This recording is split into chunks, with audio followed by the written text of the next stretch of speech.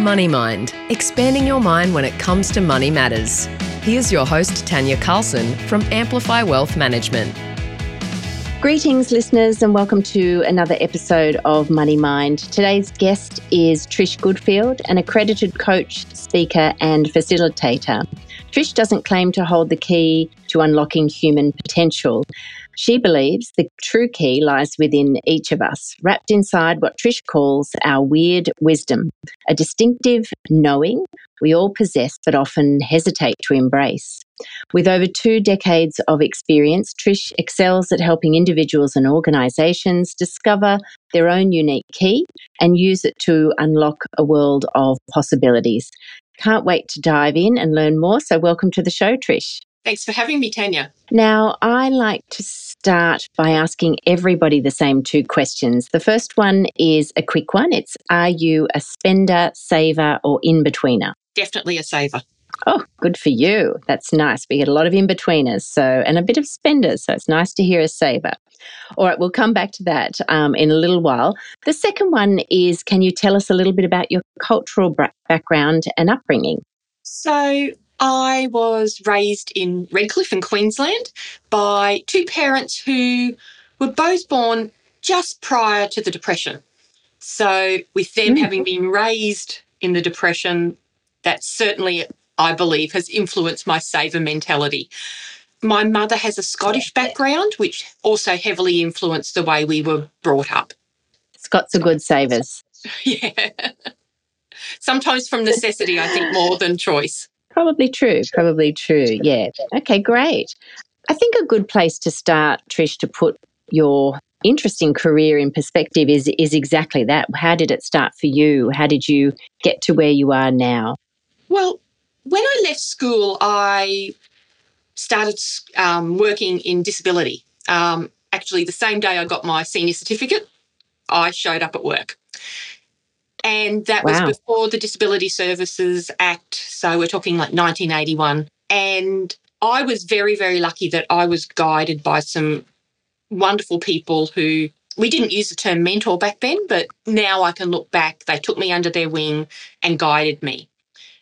I believe they certainly influenced not just the way I worked in disability, but the way I work now, about wanting to be able to inspire people, include people, and help them improve.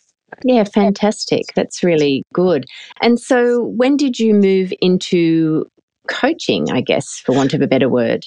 By accident. And it certainly wasn't necessarily by design.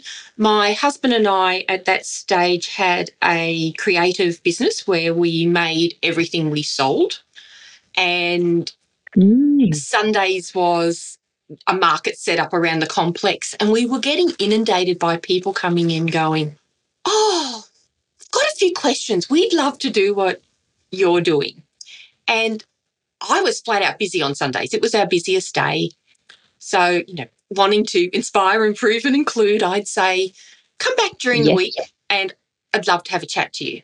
What I was finding, though, was that people were coming back, the same people, every couple of months, and they weren't taking any action.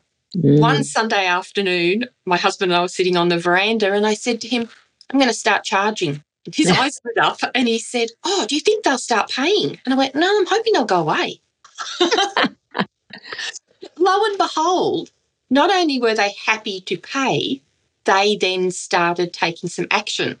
And I was like going, there was a lag, I have to admit, between that and me understanding that dollars and value are 2 different things. So correct. Yes, that very was interesting. In the early 2000s. So from there, I coached, but it was always something on the side. Not necessarily a side hustle, but it was always, it wasn't my primary source of income, wasn't even my primary source of energy expenditure. Yeah, it was fantastic. After my husband died that I moved it out on its own. Well, I'm sorry to hear that. I was just about to ask you what you and your husband made and whether you're still doing that. Okay. Well, at the time I was making hand-dyed fabric and threads. I designed cross-stitch kits, stitchery kits. I'd make things out of absolutely nothing long before upcycling and recycling was fashionable. And my husband made things out of old timber. Where our business was in an great. historical village, and when something fell down, he would make something else out of it. So Pick it up. Yeah, great. Yeah. Fantastic. Yeah, and I'm sorry he's no longer with us. How long has that been, Trish? It was early 2014. Okay, so still relatively recent, I would imagine, for you. There are times when yes, and other times no, and I know that that's not always a popular thing to say. You see on Facebook, people go, oh, not a day goes by where I don't think about you. The reality is there are days. But that's to me, that's part of the healing, and it's a good thing. And I very consciously said the year that he died, not how long it was. I made a decision about 4 years in that I was continuing to be defined by that event, by saying it's 10 years or it's whatever. So I switched my mentality so that it wasn't, yes, it was a defining moment, but it wasn't the only. There's been many in my life in almost 60 years. Of course. Yeah. I bet that's really, it just makes me think of a number of things, but I think it's really important to share. I'm pleased that you've shared that, and I'm sorry, I know it would have been a hard time, but I think that's a very true statement that you can make these, what we inverted commas call tragic events, become life-defining, that some people can't move away from. And grief is an individual experience like everything in life, so it affects people differently, of course. But that's an interesting way of dealing with the date and the time frames, because I think that that can be something that people hang on to. Well, even hang on to is the wrong word, but you know what I'm trying to say. Perhaps use it or allow that to affect them differently. And again, as you say, everybody is so very, very different. And I certainly would never say to somebody, you should do it this way. You know, and I think we've come a long way around the rules of grief and grieving and I think, to be fair, social media has helped that. We have more conversations that's about. Probably true. Exactly, yeah. So it's not all bad, social media. But, you know, it certainly was an intentional decision on my part that has been beneficial. It worked for me. Yep, understand. Yeah, it's allowed you to find a way that works in the way that you can address these things. And I'm sure probably helped a little bit with coaching, because I think sometimes it's helping people, and I don't want to put words in your mouth because you're the coach, not me, but helping people find ways for themselves in whatever might be affecting them, to whether it's a turn of phrase that you might be able to use or changing a mindset.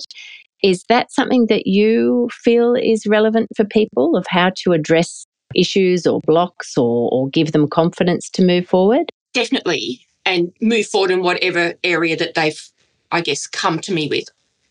First of all, I'm really, really clear about the fact that I am not counselling.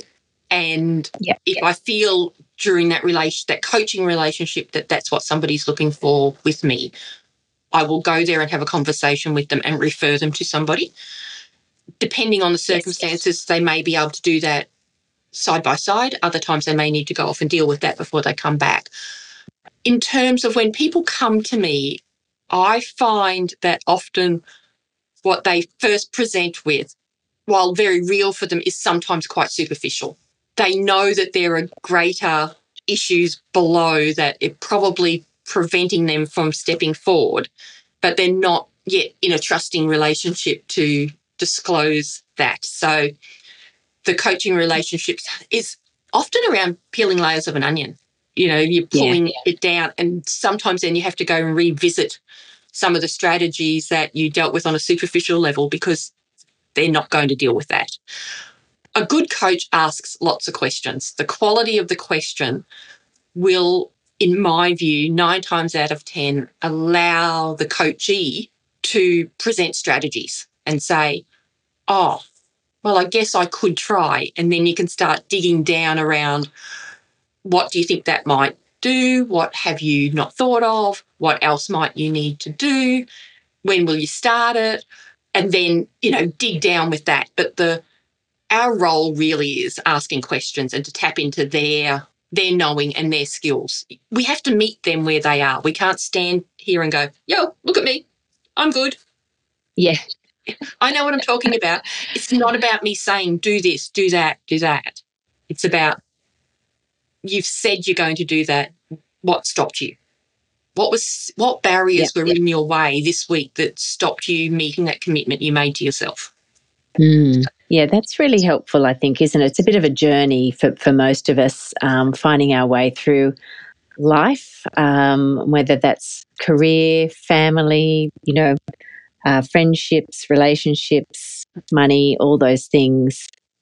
Everything we learn along the way gives us more information for the next phase, and either some of that we're going to be able to not deal with at the time for whatever reason, or not process well and push down, or it's going to help us move forward, depending on where we are and what we're doing and who we've got around us. Absolutely. And I have never had a client come to me who has not read every self-help book that's been on the bestseller list in the last few years, and they still have that gap. Yeah.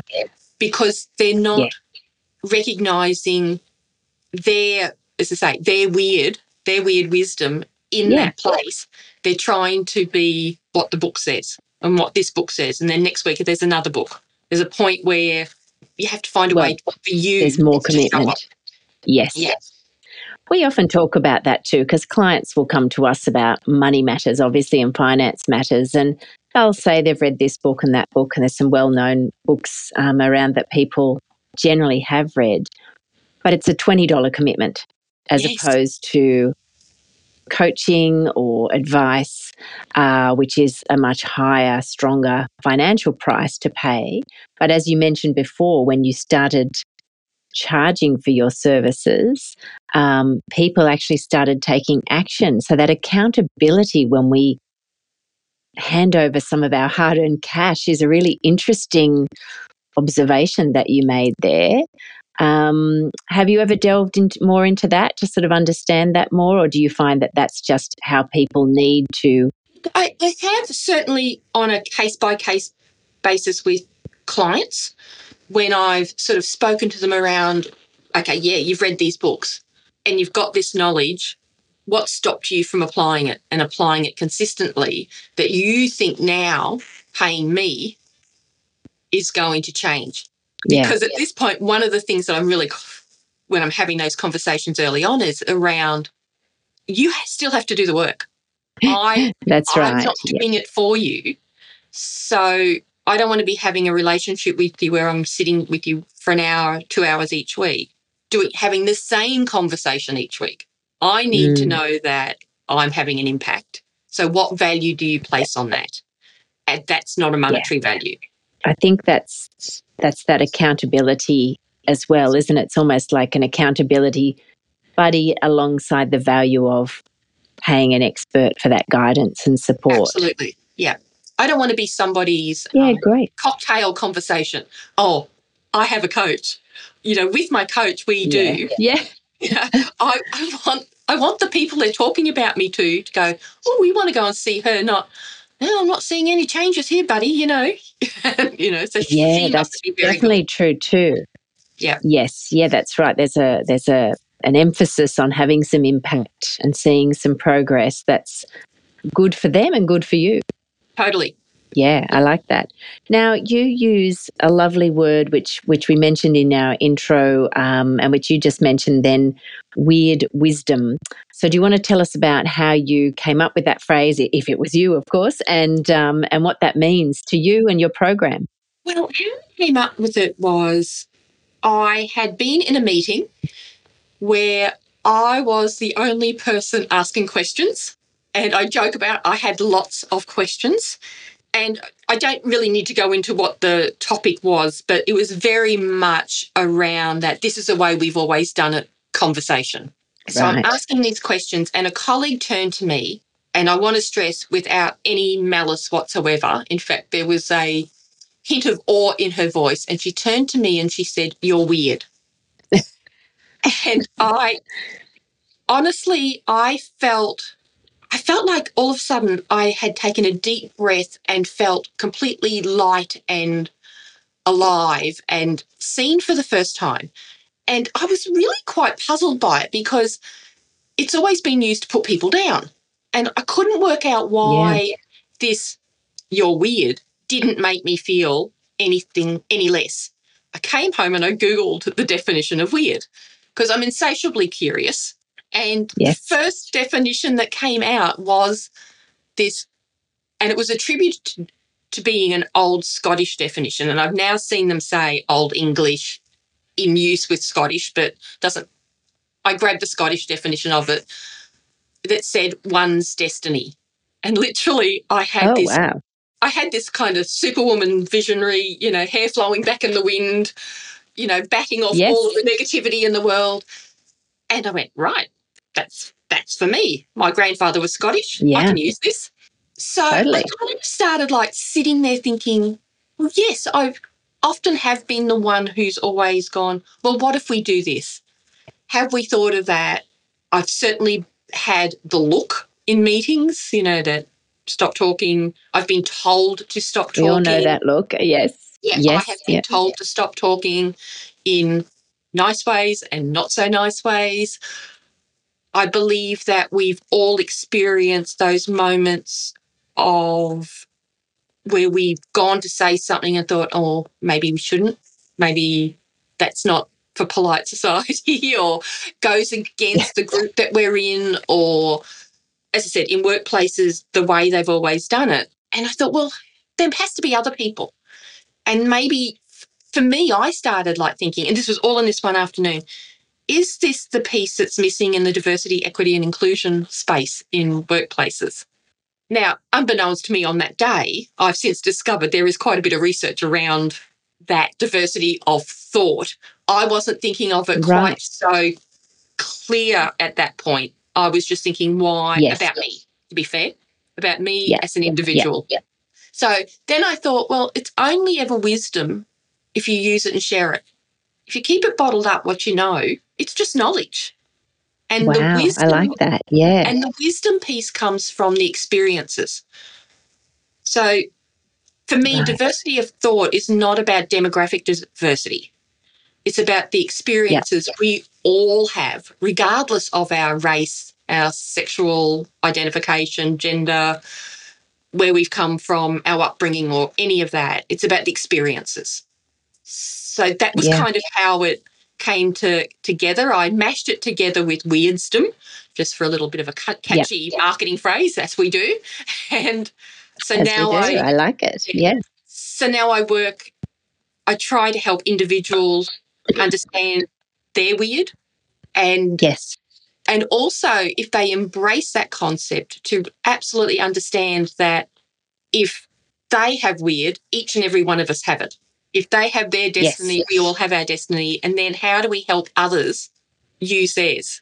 And then if they can understand theirs and we'll give them the skills to use theirs, they can help others, like in workplaces, in their social settings, in their sporting groups, use theirs.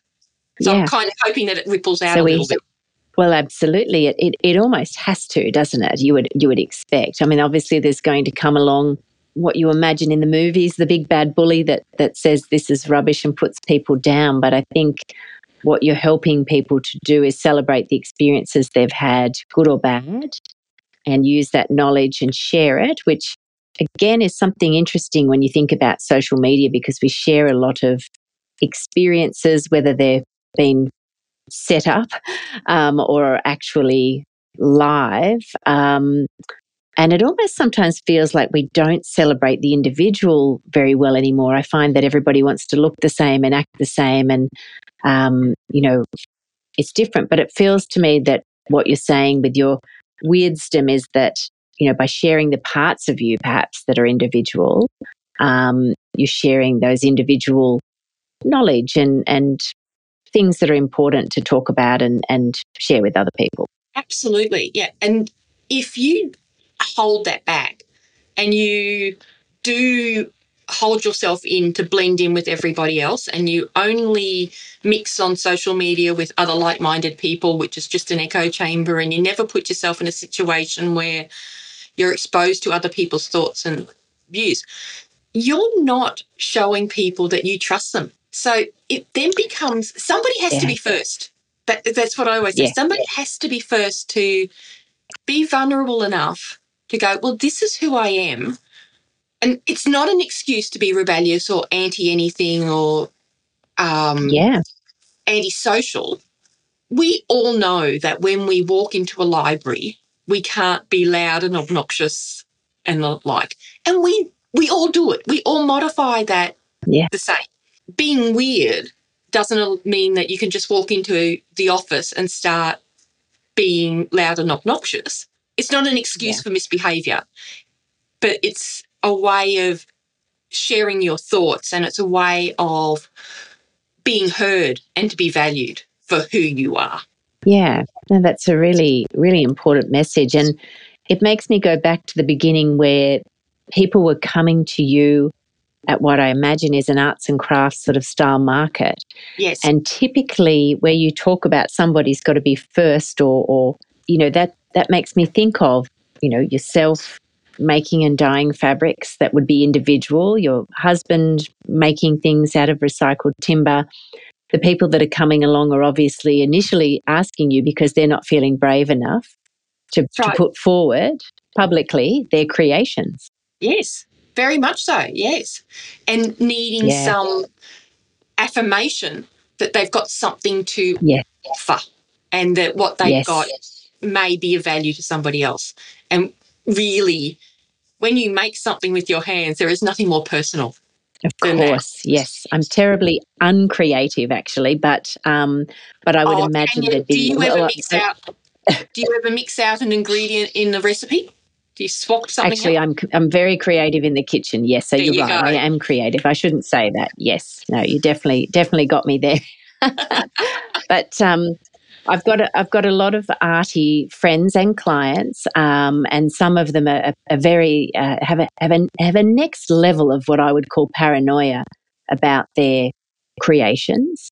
Whereas to someone like me, certainly if they are a painter, for example, and I'm someone who can't paint, I think how incredible. Whereas they will be seeing what they wanted to be sort of slightly different before maybe making it available, which I always think nobody would even notice that little flick of the whatever that you've done there. But for them, it's very important. So I guess that can be debilitating. Absolutely, very much so. And helping people, one of the things that I teach individuals and when I'm in organisations, it's also relevant, is that an idea is not a plan. So if you've got an idea about something, you don't need to have it fully tracked out. Just start. The same in, if you're in a meeting and all of a sudden something's popped into your head, if you preface it with, I've just had an idea, often what happens is people go, oh, no, but that won't work because of blah, blah, blah. Because they're already seeing or thinking what they've heard is a plan. So it gets shut down. The diversity of thought gets shut down. So, being able to give people the skills to introduce that idea somewhat differently, but also get the organisation to be able to support people. And the person who is saying no, but they're not the bad guys. They're actually your best friend because they're seeing potential barriers for you to work through. So bring them in. Include them. We've all got somebody in our life who is always going, oh, no, don't give up your full-time job. It'll end in tears. Okay, tell me what you're concerned about.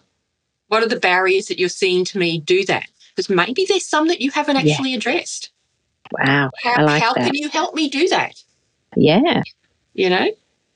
Great tips for people to open the conversation more and unpack it together rather than shutting it down or feeling hurt by hearing that sentence or the words no but.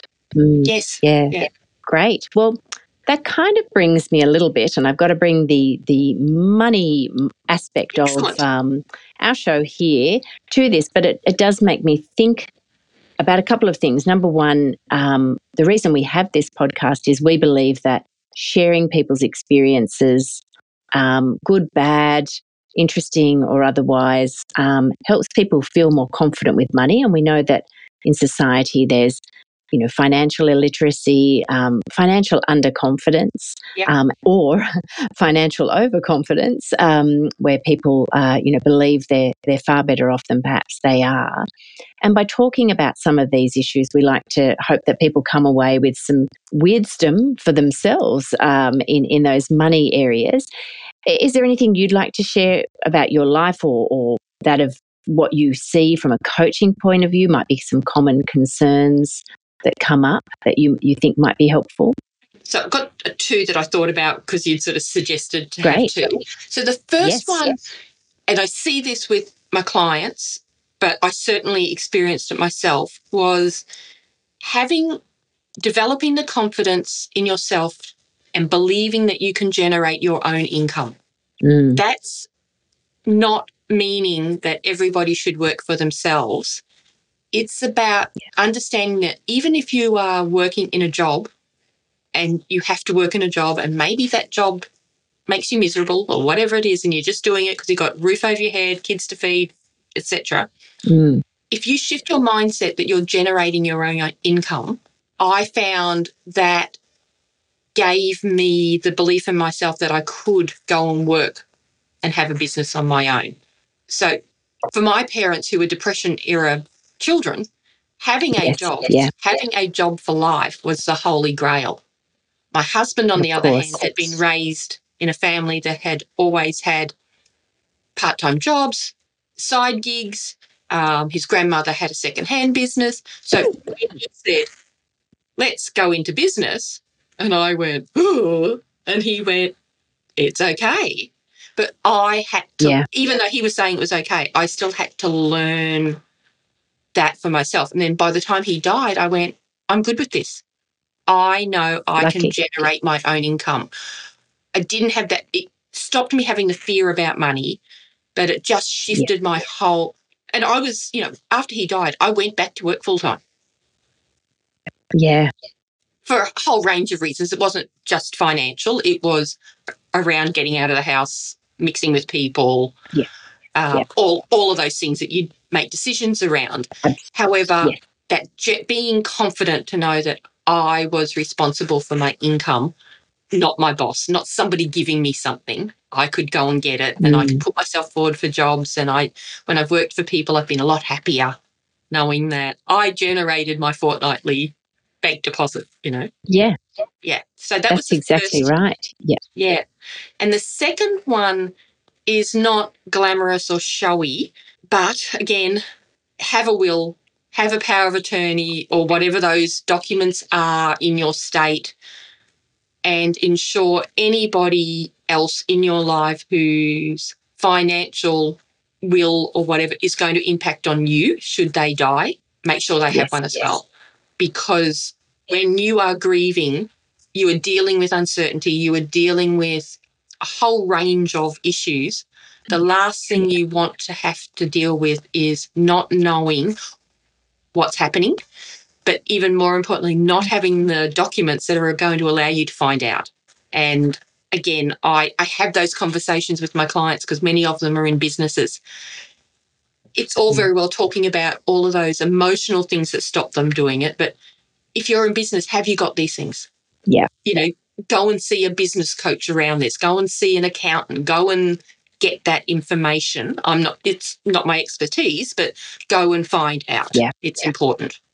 Yes. So again, not glamorous, but really, really important, Trish, and a really great thing to raise because people don't connect the dots with what we would call estate planning and money. As a financial advisor, obviously it's a requirement of our licensing that we address that with clients because we help people build wealth, but also that wealth has to be distributed at some point in time. Everybody will die. I've been probably maybe like yourself affected. My mother was in a terrible accident, so she actually didn't die, but she was permanently disabled. She was left with severe disability, required 24-hour care. She had brain damage. She had physical damage. It was quite horrendous. And at the time, I was 9 months pregnant with my second child, and we didn't have any of these documents in place. Mum and Dad, thought that they were young and didn't need these sorts of things, and we had to go through the guardianship and all kinds of things to get appointments, and then start to deal with the financial implications of what that meant for our family and Mum while she was recovering. And it was a very overwhelming, disorienting experience. And we were grieving of sorts. She hadn't passed away, but it was a life-changing scenario. And it is. And I think, I encourage everybody like yourself to consider what happens at the end of life as well as along the way. And that, having that paperwork, as silly as it sounds, in order, can just save all your, generally your loved people or whoever you're leaving things to or want to leave things to. Number one, it's clearer and easier for people to not have to try and find documents, try and explain things, start from nowhere, it's just such a difficult thing to do. So it's a really, really valuable tip that you've shared. Thank you. My pleasure. I think it's really important. Yeah, and I think of it as a gift of love, just that knowing those things are in place and everybody knows. They don't need to know the content. They just need to know that they exist. Gives everybody peace of mind. Yeah. Definitely. And, whenever there's a change, it might be something that needs to be reviewed, because perhaps things change or people change, relationships change, other people that you might be nominating as beneficiaries may pass away and therefore suddenly, so it's not something that's a one-off. It might not need a review for 10, 20 years, but just to keep an eye on it occasionally. So for the people listening that do have wills and feel like, well, great, I've got that done, are they as up to date as you want them to be? Might be a good time to refresh. And if you don't have them, please get along and see an estate planning expert. I would much more recommend that than a will kit. They're not, sometimes, if not executed correctly, they're not worth the paper they're written on. We, being a podcast, we are listened to all around the world, so different jurisdictions have different rules. So that's why it's important to go and see an expert and make sure you've got what's relevant in your state or country. That's definitely very important. The other thing I liked about what you talk about generating an income was you touched on something that I think is really important when it comes with two things. When it comes to finance is your mindset, because I think what I noticed with the way that you talked about, even if you were in a job that you weren't happy with, paraphrasing or rephrasing that to be, here I am generating my own income is looking for the positives in that and also giving a feeling and a sense of control where you may feel not in control if you're in a job you don't like. So that's an important mindset, which brings about confidence, which of course, is a really important emotion. And the other thing was, we touched on it earlier before we got onto the money sort of topic, but just around having a plan or the start of a plan, but the fact that an idea is not anything more than just that. You have to start taking action for something to be put into fruition. So generating an income is one step in that moving forward financially. The second part may be looking at that income and where do you allocate some of that. And is that to your future self? Is it to your savings? If you're able to, and even if it's $1 a week, it's something. But actually, starting to action step some of that out is really important as well. All right. Is there anything that comes up as a popular theme when you're talking to individuals? You mentioned that you coach organisations as well. Do people get to you to come and speak to them about how a team can work together, or how does that work for organisations? So often what will happen is I will get approached by an organisation and they will say, and more often than not, it's in the emerging leader space. So they've got, team leaders, middle managers that they're looking to build. When I have conversations with them, I ask this question, are you looking to grow them or are you looking to indoctrinate them? Which might seem quite an aggressive statement, but because I work from the weird wisdom point of view, and also I don't stand up and train, I'm the leader, I've got all the knowledge. I am facilitating. Often we do lots of activities and I wait to see how they debrief and what meaning they make of it, because often that will start to unearth the real issues in the organisation other than what the leaders saw. So that conversation from the beginning is really important to me. We do training. When I put my proposals in, I always add coaching. And phased out, it's probably, like a 3-month coaching period. And I frame that up and say what I'm providing are the bumpers, the bump rails that they give you when you learn to do 10-pin bowling. Yes. Nobody goes and starts playing bowling, or very few people would throw the ball down and consistently get strikes. Most of us end up in the ditches. And that's what happens when you do one-off training. People go back to the workplace and nothing's changed. They've got the knowledge, but there's no support there to help them make the change. And to understand that people will be able to do this at different rates. And the coaching allows that process for me to do so. I'll start off with one-on-one coaching. We'll fade, and that might be weekly, and then we'll fade that to fortnightly. And eventually what I try to do is create some peer coaching programs within the workplace so they can help each other, which builds teamwork and all the rest of it. So that's, I guess, loosely how those organisational contacts and training and coaching happens. But as I said, I'm really working with the people who are in the room, and I respond to them. And if something comes up that's a little bit off track about what was the supposed content, I will follow that thread, and I make that very clear to the decision makers who hired me. I will follow that thread. I am not one of those trainers who shut things down, because that's half the problem. And if they want their leaders who are emerging to really be able to influence the culture, on some level, they know things aren't right, even if they're not going to tell me. The emerging leaders will. When you're in a room for 3 days in a row, it comes out. It does. So that's it. It's fun. I try to make it playful, because nobody wants to be told. They want to experience. Yes. I think that's really important, is it, to have that playtime as such to get people to open up to other things that they may feel awkward about talking about. It must be interesting. I bet sometimes you say, wow, I never thought it was going to go off in this direction, and suddenly find yourself absolutely away from where you thought you were going. Yeah, I had that experience just yesterday.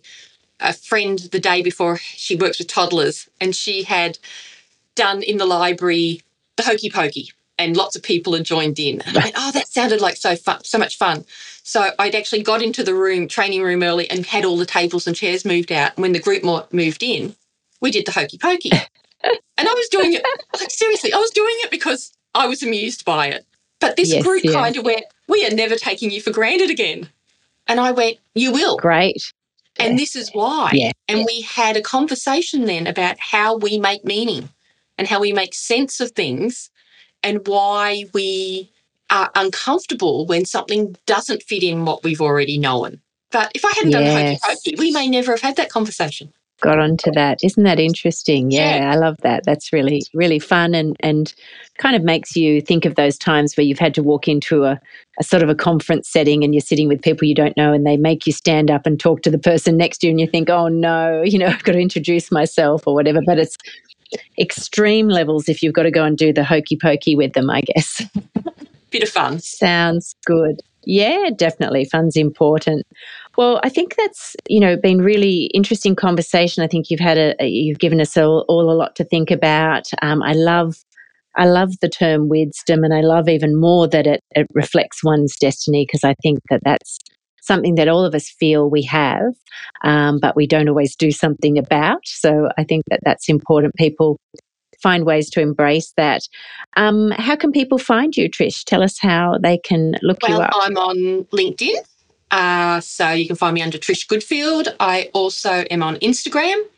Really pithy 90-second insights, posted regularly. I've got, a website that people can jump into for 66 Solutions. email, phone numbers, the whole gamut. So the thing. Good old Google will help people find you. Yes, exactly. Thank you. Wonderful. Well, I really enjoyed our conversation. I hope people look you up. I think organisations and individuals will obviously get a lot of value and a bit of fun along the way, which is important. Thanks for having me, Tanya.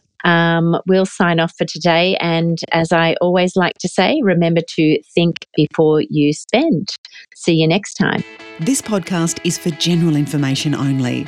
It contains brief comments not intended to be the basis for decision making, nor to be taken as a substitute for personal advice. Please contact Amplify Wealth Management to discuss any matters that may be relevant to your individual situation. Money Mind. If you have any questions about your financial future, please head to amplifywealth.com.au. Money Mind is available to download and subscribe for free wherever you get your podcasts.